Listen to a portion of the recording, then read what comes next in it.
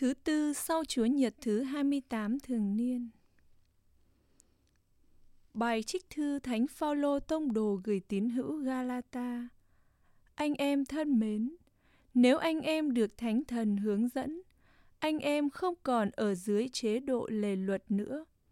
Và chăng người ta thừa hiểu sự nghiệp của xác thịt là tà dâm, ô uế, phóng đãng, buông tuồng, thờ lạy thần tượng, phù phép, thù hằn, kình địch, ghen tương, giận dữ, cãi lẫy, bất bình, bè phái, giết người, say sưa, mê ăn uống và những điều khác giống như vậy.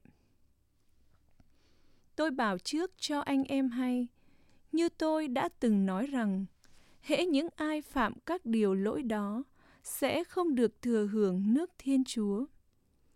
Còn hoa quả của Thánh Thần là yêu thương, vui mừng, bình an, nhẫn nại, nhân từ, hiền lành, khoan dung, dịu hiền, trung trực, đức hạnh, tiết độ, trinh khiết. Lề luật không chống lại các điều ấy. Và chăng những ai thuộc về Đức Kitô thì đã đóng đinh xác thịt cùng với các dục vọng và đam mê vào thập giá. Nếu chúng ta sống nhờ Thánh Thần, chúng ta cũng hãy ăn ở theo Thánh Thần. Đó là lời Chúa. Lạy Chúa, ai theo Chúa sẽ được ánh sáng ban sự sống. Phúc cho ai không theo mưu toan kẻ gian ác, không đứng trong đường lối những tội nhân, không ngồi chung với những quân nhạo báng, nhưng vui thỏa trong lề luật Chúa và suy ngẫm luật Chúa đêm ngày. Lạy Chúa, ai theo Chúa sẽ được ánh sáng ban sự sống.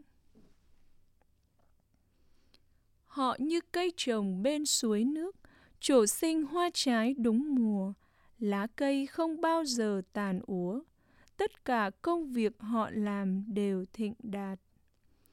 Lạy Chúa, ai theo Chúa sẽ được ánh sáng ban sự sống.